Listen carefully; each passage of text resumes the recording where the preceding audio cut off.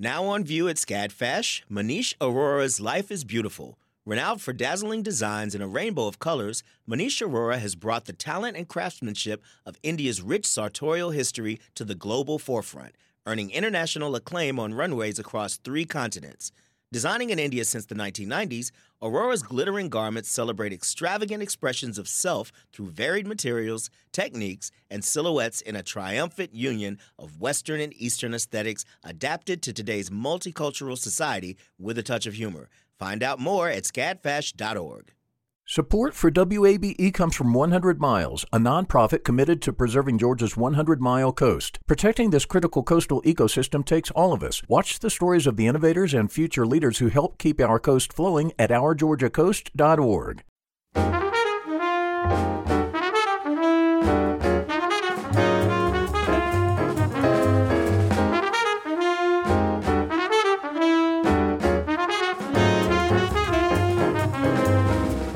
From WABE in Atlanta, this is City Lights.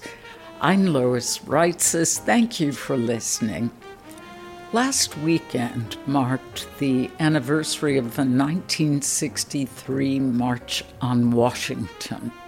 It was during that event when Dr. Martin Luther King Jr. gave his magnificent I Have a Dream speech that has resonated for generations and also reminds us of parts of the dream yet to be fulfilled today. 3 years ago, on the anniversary of the March on Washington, a statue of Dr. King was unveiled on the lawn of the Georgia State Capitol. Later, we'll listen back to an interview with sculptor Martin Daw. First, an island destination for kids.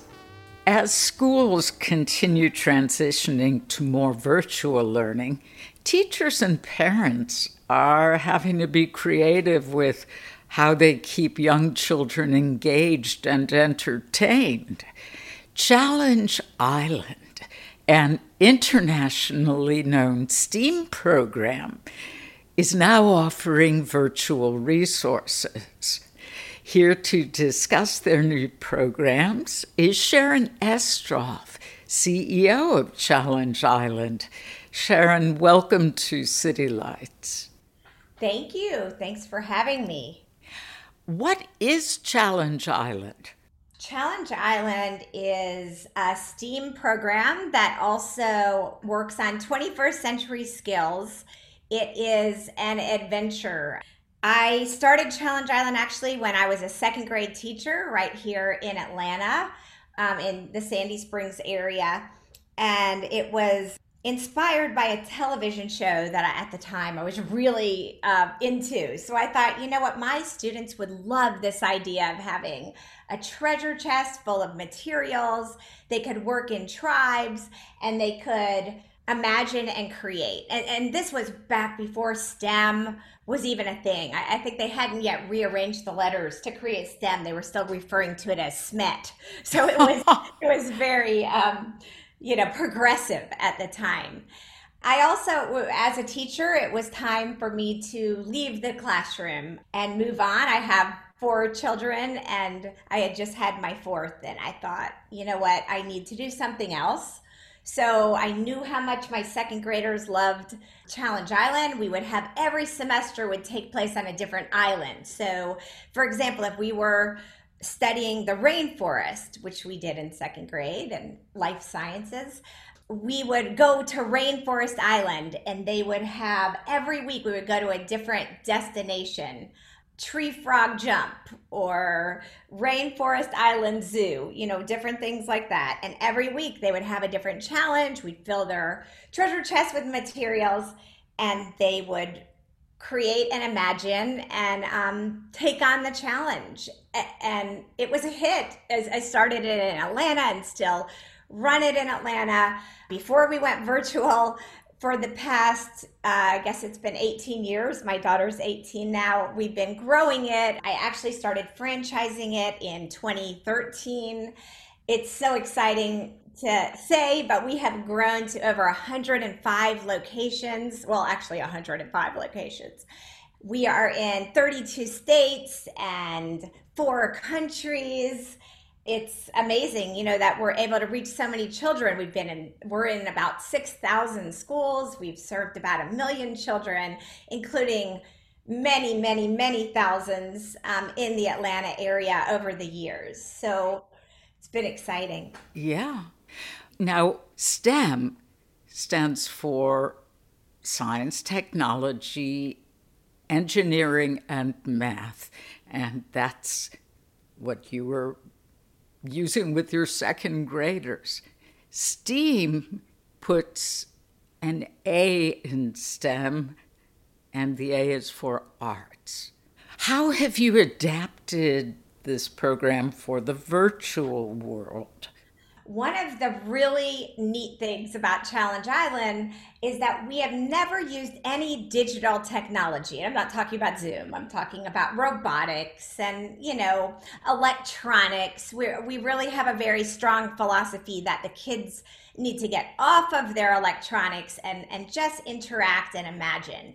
So for us, when we realized March 13th, when all the schools started closing down, I thought it was Friday the 13th, of course, what else? And I spent the whole weekend figuring out what are we going to do next? We have all these children all over the country that need us, and they're in our classes, and they also need the consistency and sort of the play of Challenge Island, especially then. So we decided to start trying it out virtually. And the best place to start for me was just with my students in the Atlanta area who still had about 6 weeks left in their semester, that they had signed up for. So we thought, okay, I honestly didn't know how it was going to work, but I did know that everything that they needed, they could find at home. It wasn't like they needed like a specialized robotics set or like some kind of Lego building set, that they wouldn't have access to, whatever they had around the house. So we started out, we always have the treasure chests and they're full when the kids arrive in the classroom.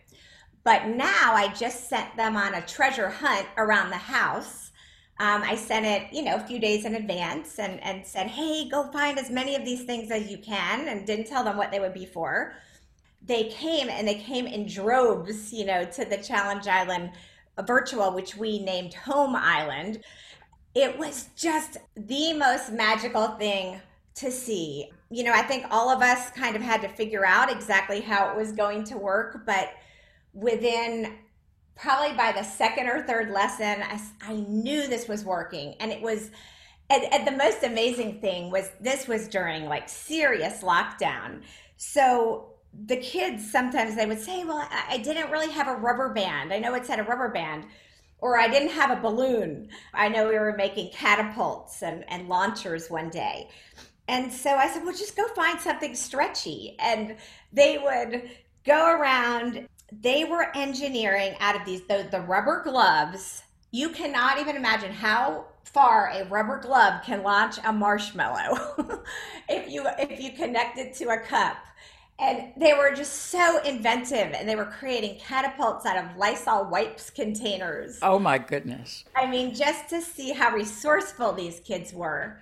And it took off, and it just, when everyone else started thinking, oh, it's time to go virtual, we were already like in our groove. We had 150 kids in every class because they were all coming. I figured, why not just do it all at once? And there was something really invigorating for the kids because they could see each other on Zoom, and it was like, wow, I'm home alone, but there's 150 kids, that are doing the same thing as me. And we were able to make that jump, and it was great, and then we even started getting a lot of attention over it. We were named a top 3 virtual program in the USA by Business Insider, and they actually had the president of the American Camp Association vet the programs. They only really liked 7 of them, and we were number 3, so we'll take it. So it's been really exciting, and to see the program grow and evolve, because then when summer came, we started offering summer camp virtually. And that is still going on, of course, because we're across the country, and some places are still like in the middle of their summer. They're not going to go back to school till after Labor Day. So, and another really neat thing is we've been able to have kids from all around the world come to the classes. Yeah, would you talk about the Challenge Island social bubble?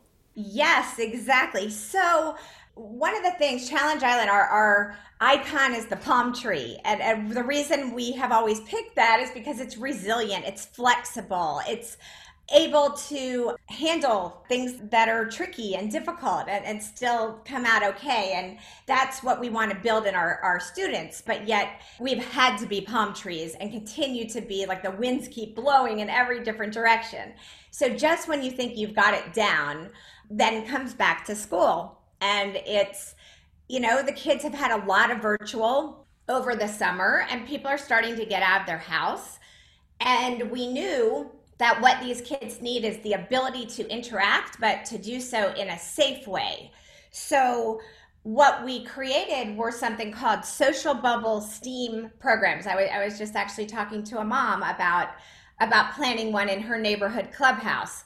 And the idea is that we're doing the Challenge Island just like, we would do in school, or they could even pick a camp if they want, because on Wednesdays, at least in Cobb County where I live, they're not even going to school really on Wednesdays. So we thought that would be a good day to even do a camp. But anyway, what happens, they pick up to about 10 kids, and all of the kids are kids that they know. So they know that family is also being safe. And then we can, this idea of the social bubble that is becoming a term that's more and more used, but that's what it is really. And it's kind of evolved as well into learning pods. Parents are getting together and creating learning pods, again, with families that they feel safe with, smaller groups. So we are coming in and doing our Challenge Island, but within those social bubbles. Can you give us a few examples of the different STEAM programs for kids who participate in this social bubble? Sure. One of our popular social bubbles and summer camps, especially this summer, has been something that we call our Challenge Island Road Trip USA. So what we do is we start out, and the first thing they do is they need to create an RV because we're going on a road trip. And it's really old-fashioned forts. They're going in and they're doing the things that children don't really do anymore because they're overscheduled and there's so many electronics. But they love fort building and imagination, and so they'll create their RV, and they put in widescreen TVs, and they make their kitchens, and their imagination just runs wild. So after that, that's usually the first week. Then we will go on and we'll go, for example, to San Francisco, and they learn about the Golden Gate Bridge and how it's a suspension bridge, and what does that mean? And so they're going to then build a Golden Gate Bridge.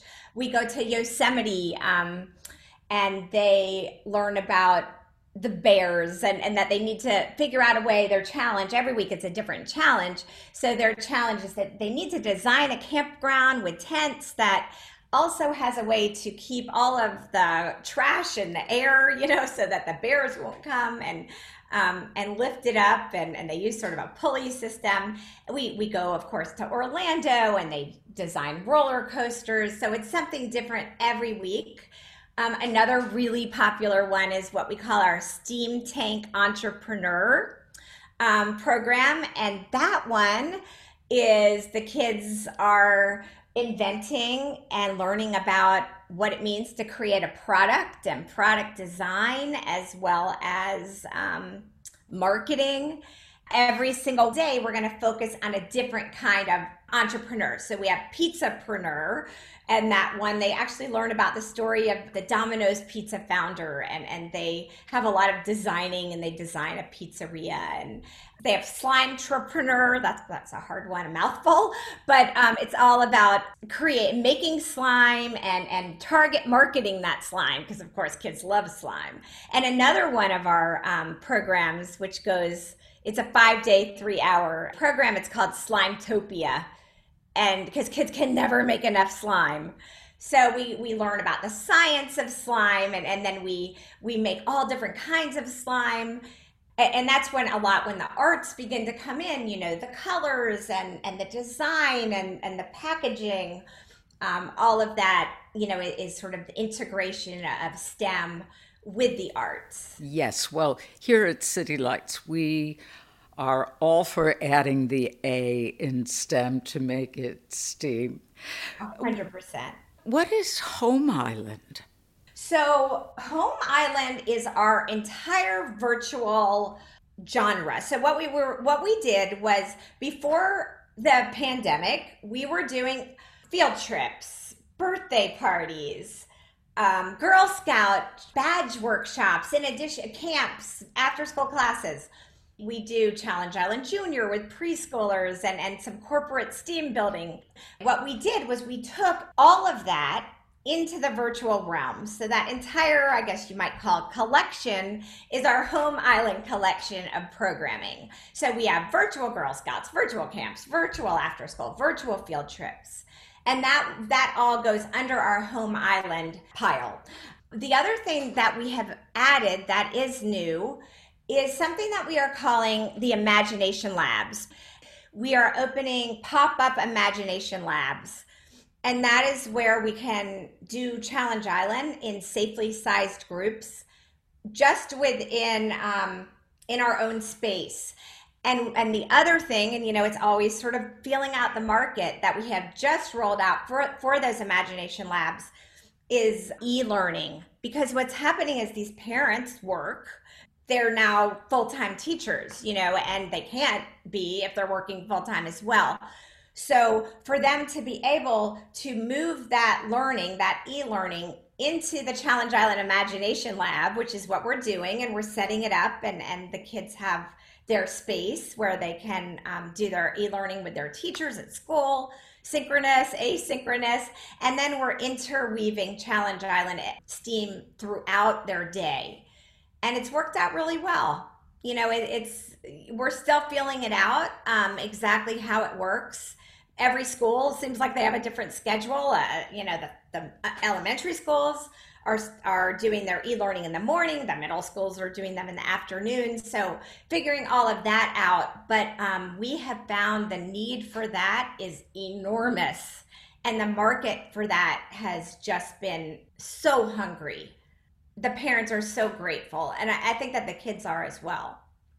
Sharon, addressing equity differences with virtual learning has been a contentious issue nationally. How does Challenge Island offer resources for children from varying economic backgrounds? One thing that we are so proud of at Challenge Island is our relationship with nonprofit organizations like the Boys and Girls Club. Also with the Title I program, which is schools where over 40% of the children are on free or reduced fee lunches. Those are then considered Title I schools, and they receive money. It's roughly about 40% more than what a child would get in a public school per child. That money is earmarked for different kinds of programs, and Challenge Island fits them perfectly. They love STEM and STEAM programs. They love the 21st century skills that we do, and lots of other things we've done to just make it perfect. And the Title I money is not stopping. So the ability to provide these kids with these kinds of programs is still there. It's just getting to the kids. And I think that one of the hardest parts for anyone involved in these Title I schools is that these kids do not have the technology to be able necessarily to access, the virtual field trip that we're doing for them on their, which they would love. But one thing that I am seeing sort of nationwide that's popping up, and I hope that it comes to Atlanta. I know that this is something that's happening up in San Francisco, where they're using a lot of that Title I funding, and they're getting different donors, and then they're creating these centers where the kids can go for e-learning. And what Challenge Island would do is then we go into those centers and we'll do the field trip with the kids or virtually, depending on what they want. Sharon Estroff is CEO and founder of Challenge Island. There will be more information about their virtual offerings on our website, wabe.org/citylights. In a moment, Chef Todd Richards' Soul, a culinary journey. You're tuned to WABE Atlanta. The field of mental health counseling is growing rapidly, and Richmont Graduate University can equip you with everything you need as a licensed professional counselor while integrating your faith into your clinical practice. Programs are offered in Atlanta, Chattanooga, and online. Apply today at richmont.edu. That's RICHMONT.edu.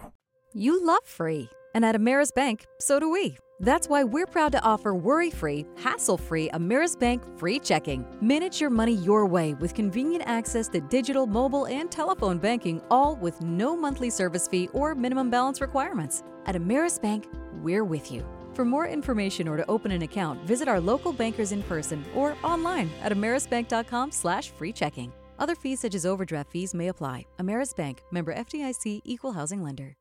If you've tasted dishes from Richard's Southern Fried at Krog Street Market or Lake and Oak Neighborhood Barbecue in Eastlake, you'd know that Chef Todd Richards preaches the gospel of soul food in the global South.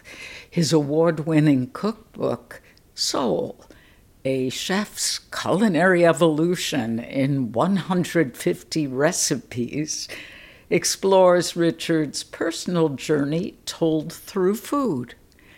In 2018, I spoke with Todd Richards after the book came out, and we discussed the influence his family had on his cooking. Let's listen back to that conversation now. Your cookbook, Soul, is as much about cultural justice as it is about the food itself. But above all, it is a joyous celebration of good food. What role did your parents and your grandmother play in your appreciation of food and cooking? It's such an interesting way of approaching food, looking at it through the lens of my parents and my grandparents, where every single birthday, holiday was always at our house. And it was a rewarding time to see family come together and to see everything surrounded by delicious food. Mm-hmm. My grandmother's cooking evolved a lot because we used to watch every single cooking show on the weekends. I mean, Yang Can Cook, Julia Childs, Galloping Gourmet, the list goes on. And I saw how she would pull different aspects of other cuisines into soul food. And just like in the book, we talked about traditional collard greens, and then we go into sauteed young collard greens. That was the same exploration that my grandmother had as a kid. And it was so fun to see that we can just add other people's twists and touch to common things that we had all the time. Making it quintessentially American and global at the same time. That's a very funny anecdote you include about taking communion. This going back to your very young impressions of food. You couldn't figure out why such a bland cracker could be sacred. Yeah, I just didn't understand that if we were to be celebrating the life of God, that how can food be this bland in that celebration? That would be sacrilegious at our house. We had, people would bring dishes to our house all the time, and only people who brought delicious food were invited back. So I did not understand that concept. So you screened for that. Of course, you were not Catholic. You attended Catholic school. Yes, our family, we did not really subscribe to one religion. We believe all religions are right, and people have the right to celebrate it, just like all food is equally supposed to be delicious. Well, in the foreword to the book by Sean Brock, as well as in your introduction, each of you defined soul food. Please tell us about the various meanings. The various meanings of soul food gets distilled down to the most important thing, that it's a celebration of family, a celebration of culture, and it's required to be delicious. Those are the three foundations of soul food as we both interpret it in our different upbringings. Where Sean is from, a rural part of Tennessee, I'm from the south side of Chicago, that we both can come to the same understanding that it has to be implored with love, dignity, and respect for ingredients is the basis of soul food. Being African American, understanding that the term only started in 1950s, if we only explore that time period of soul food, that means that all our contributions before 1950s and 60s haven't been categorically accounted for. And then our explorations after that term or that time period means that we have not progressed in the future of food, which is a huge misnomer, and that's the reason why I'm glad to see our two different interpretations of soul food in the book. Essentially saying that it's what is at your essence, your soul. It's not soul with the reference to a particular type of music or a particular group of people. It transcends that. It does. It's true fellowship. And I believe I was quoted saying that soul food in general is a gateway food, and it's a gateway into exploration of people, and it gives you the fellowship to come together and really understand each other's culture.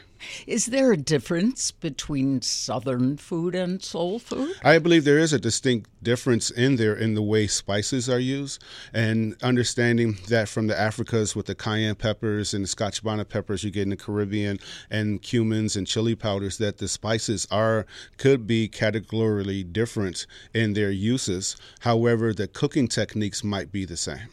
Okay.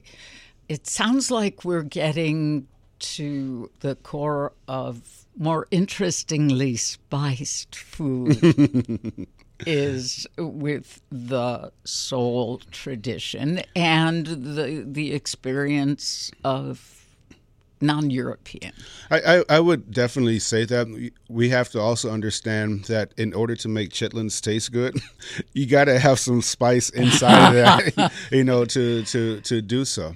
So it's not only a requirement of it being delicious, but also it was also painstakingly understanding the history of our culture that we had to do things like that in order to make food taste palatable. Indeed, to make the best of what was available to people on a very limited income. And it also made me think about Asha Gomez. And in her book, My Two Souths, she makes the point that ethnic, in quotation marks, ethnic food, the notion that it costs less, is really insulting, as if the food itself or its creators are of lesser value. I mean, why European cuisines, French or Italian, why should those, come under the heading of pricey and fancy, but 12 hours, 16 hours into cooking collards, why is that not every bit as important? I believe most chefs in that value system understand that. When David Chang talks about ramen being the same in the same stratosphere as haute cuisine, the same is for soul food. When you have to think about that collard greens take that long to cook, again, making chitlins something that people will consider a throwaway, a delicious part of the meal. And not only that, just erasing the stereotypes that come with things such as watermelon. Watermelon is a delicious food. I love that introduction you have to the chapter on melons. It's so informative. Would you talk about that? And also why early in your career you thought about shying away from it? Well, watermelon has a stereotypical provenance in the Americas. It's part of the fabric of our country. And most people don't want to admit that our fabric of our country is both good and bad. We sow a lot of bad seeds here, and just seeing those caricatures of watermelon with the sambos and not being proud of how delicious something was that really saved a lot of lives in slavery. That the image of it was about being poor or being uneducated or being aloof and not part of the fabric of society. And when I started working in commercial kitchens, I shied away from it because the shame that it brought with it. One of my first jobs, I was asked when I was applying for it by a chef. He asked me, what was I coming in here to cook? Collard greens, fried chicken, and soul food? Nobody's going to pay for that. That was in part of the interview process. What year was that? This was 1993. Oh, that is very recent. So you have to understand that when you're trying to educate yourself in culinary kitchens, and that is the first part of the interview process, that entire repertoire of dishes that I've known since I was a kid were always pushed to the back burner. But in fact, you write that watermelon is associated with emancipation. It is. If you look at other cultures, including our own culture here in America, it is emancipation food. I mean, it is a freeing food for me, and it's the most versatile food. And really, on a hot day in the 4th of July, I mean, what else do you want to reach for? But a nice slice of watermelon. And you can utilize the rind for pickling and have whole exploration of many dishes. And in the book, we did a cooler or a lemonade with the watermelon. It is a very versatile food. And it gave me more insight to being proud of my heritage and my culture and those caricatures I just put to the wayside. Good, because I was just fascinated to learn about the importance of melons in Africa for hydration and making use of the entire fruit, even for shoes. Yes, we even found them in use for shoes. The melons being the hide being dried and being soles for shoes. And in this world, to think about something that could be that versatile, that affects that many people. When you see those caricatures, you're like, it's just the oddest thing in the world to me that our country would do that to people. I mean, music is important in this book as well, because you not only talk about pairing foods, main courses and side dishes, or drinks with different dishes, you have suggested musical listening. I got that from my parents. Again, in that celebration format, I mean, we probably wore out more needles on records, in a year. And it was great. It was a part of the entire hospitality experience to have music going. And different floors had different music. The backyard always had a whole different soundtrack. So you can walk through our entire house and have this whole different experience. In the basement where the kids will hang out, it was a little bit less raunchy than it was maybe out back, if blues were playing or coming from the neighbors next door. To have a soundtrack in a book, I wanted people to have the entire experience of soul and not just see it through my lens and not just have an incomplete experience. Well, it's a wonderful touch, and it also complements the way you present recipes, because you have collards to start. And then after you give, the basically traditional way, your take on cooking them, you begin with the improvisations and the riffs with the pickled stems, and then inside the egg and toast sandwich.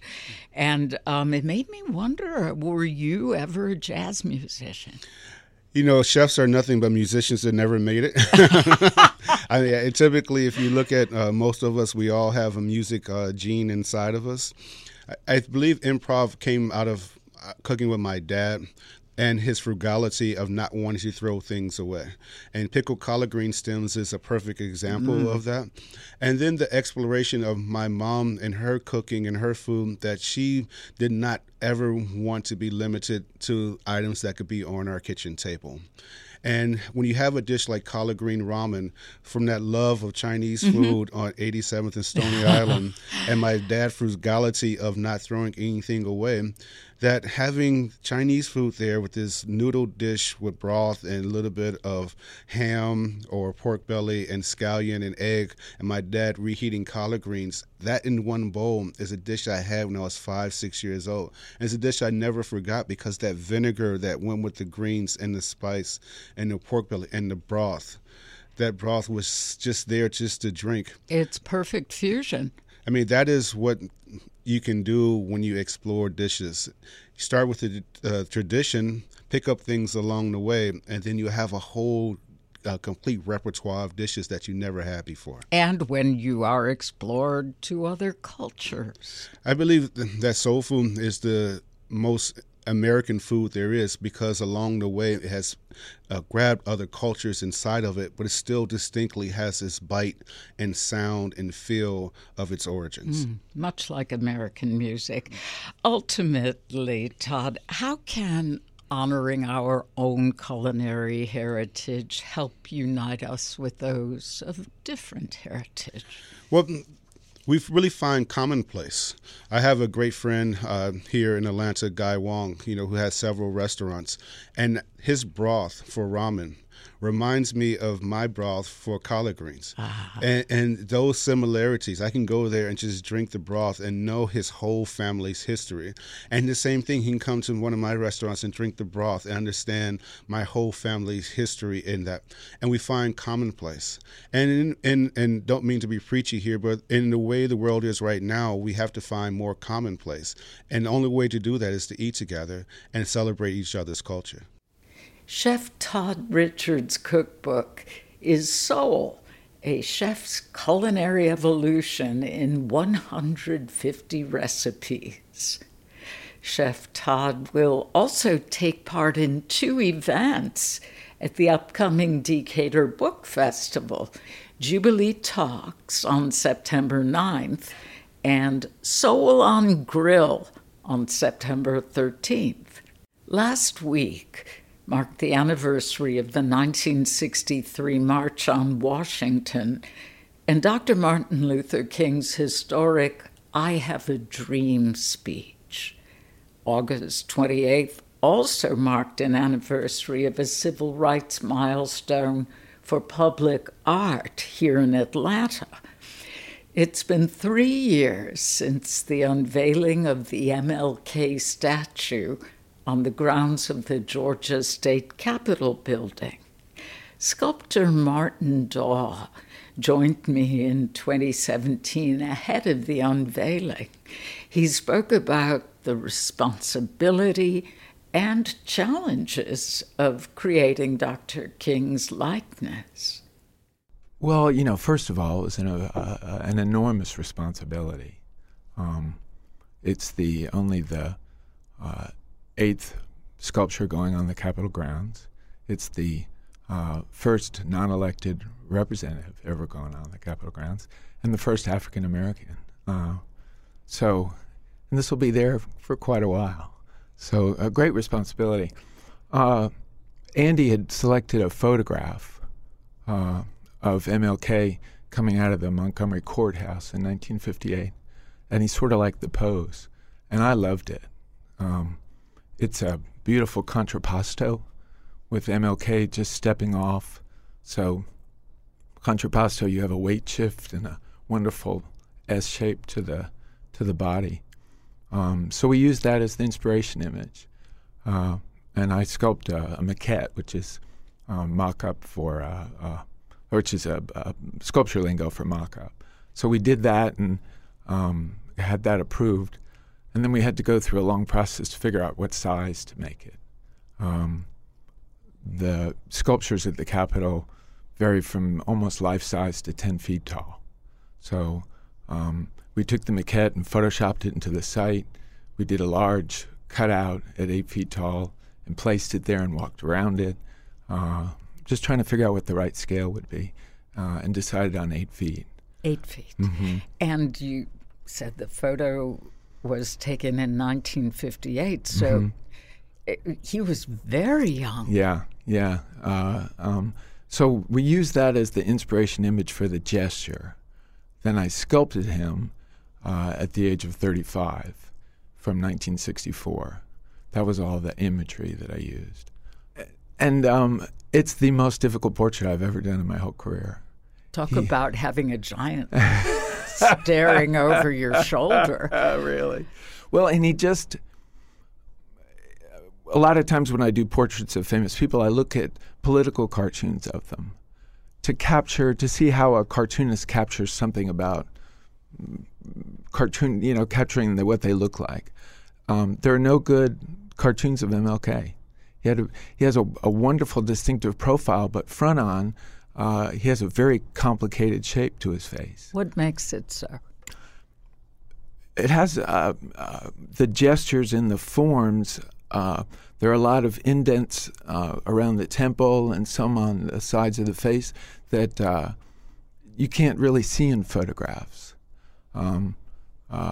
I ended up using a video loop of an interview with him over and over again in slow motion because the pictures didn't tell you the whole story. So he had a very difficult face to capture, and I think that's why so many people have had a hard time with it. Interesting. So watching the video loop over and over again, I was able to see forms move in space back and forth until I was able to kind of capture exactly what he looked like. It's so interesting to hear you talk about this very visual process, kind of a window into the crafting, if you will, of your art. I was wondering if maybe you also played audio of his speeches. Well, I had 4 different DVDs that I would play all the time. To get a sense of, well, of course I wanted to know more than I already knew about him. So watching all those, and then, yes, just to have him in the room with me, to be inspired by it. Because if you look at 20 pictures of MLK, 5 of them you wouldn't know it was him. There's a couple I could show you if I showed you out of context and asked you who that was. You'd say, I can't tell who that is. And you think that's because of the complexity of his facial structure? Absolutely. So that made it really, really challenging. And I'm sure different people have a different idea of what he looks like. And so much of that, I would think, as with the Dalai Lama, it's perhaps when people think of him, they think of an aura, a countenance, if you will. A presence, an amazing presence, And so in deciding on some of the subtle details of the pose, I'm really my language is body language. That's what I communicate in doing figurative work, and you can change the whole feeling of a piece by the way the neck is set. Have you ever watched the TV with the sound off, and you can tell what people are saying and how they're feeling? You can tell their character. You can tell a lot about them with no sound. So that's what I study is body language, really. You move the angle of the head 2 degrees, and it changes it completely. So we have him looking slightly to his left with his head off a little bit to the left, and then his eyes are looking a little more left. Because when you're not looking straight at somebody, when you're talking to somebody and you look up to the side, it's because you're thinking. Mm-hmm. So when you look at him with his eyes off to the side, my response is, what's he thinking? And that gives me goosebumps. Yeah. He's looking at MLK Boulevard from this place. Would you talk about the placement of the sculpture?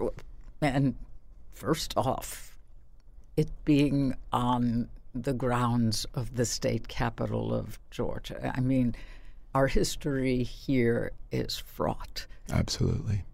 I think we live in a day and a time where we're feeling some regret for the fact we aren't further along. But this statue has amazing symbolism because, as I just said, he's looking at MLK Boulevard. Can you imagine as a teenager if someone said, this road next to the Capitol is going to be named after you. So I think we have to put ourselves in the perspective of how he grew up and how far we really have come, a good ways. There's still, of course, a long way to go, which is what we seem to be concentrating on now. But I think this could be a symbol for how far we have come, One would only hope. Any discussion of the MLK statue must include the tragic death of sculptor Andy Davis, who was killed in an accident in 2015. Did you have any connection with him at all? No, I didn't know him at all, no. So how were you approached to take the commission? Well, they for the first round they didn't do this, but for the second round they had hundreds of applicants. So they went through the traditional vetting process.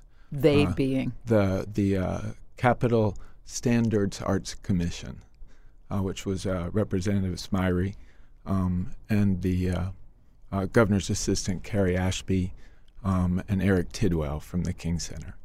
So they did interviews, studio visits before they selected me. What's it like when your client is the State House?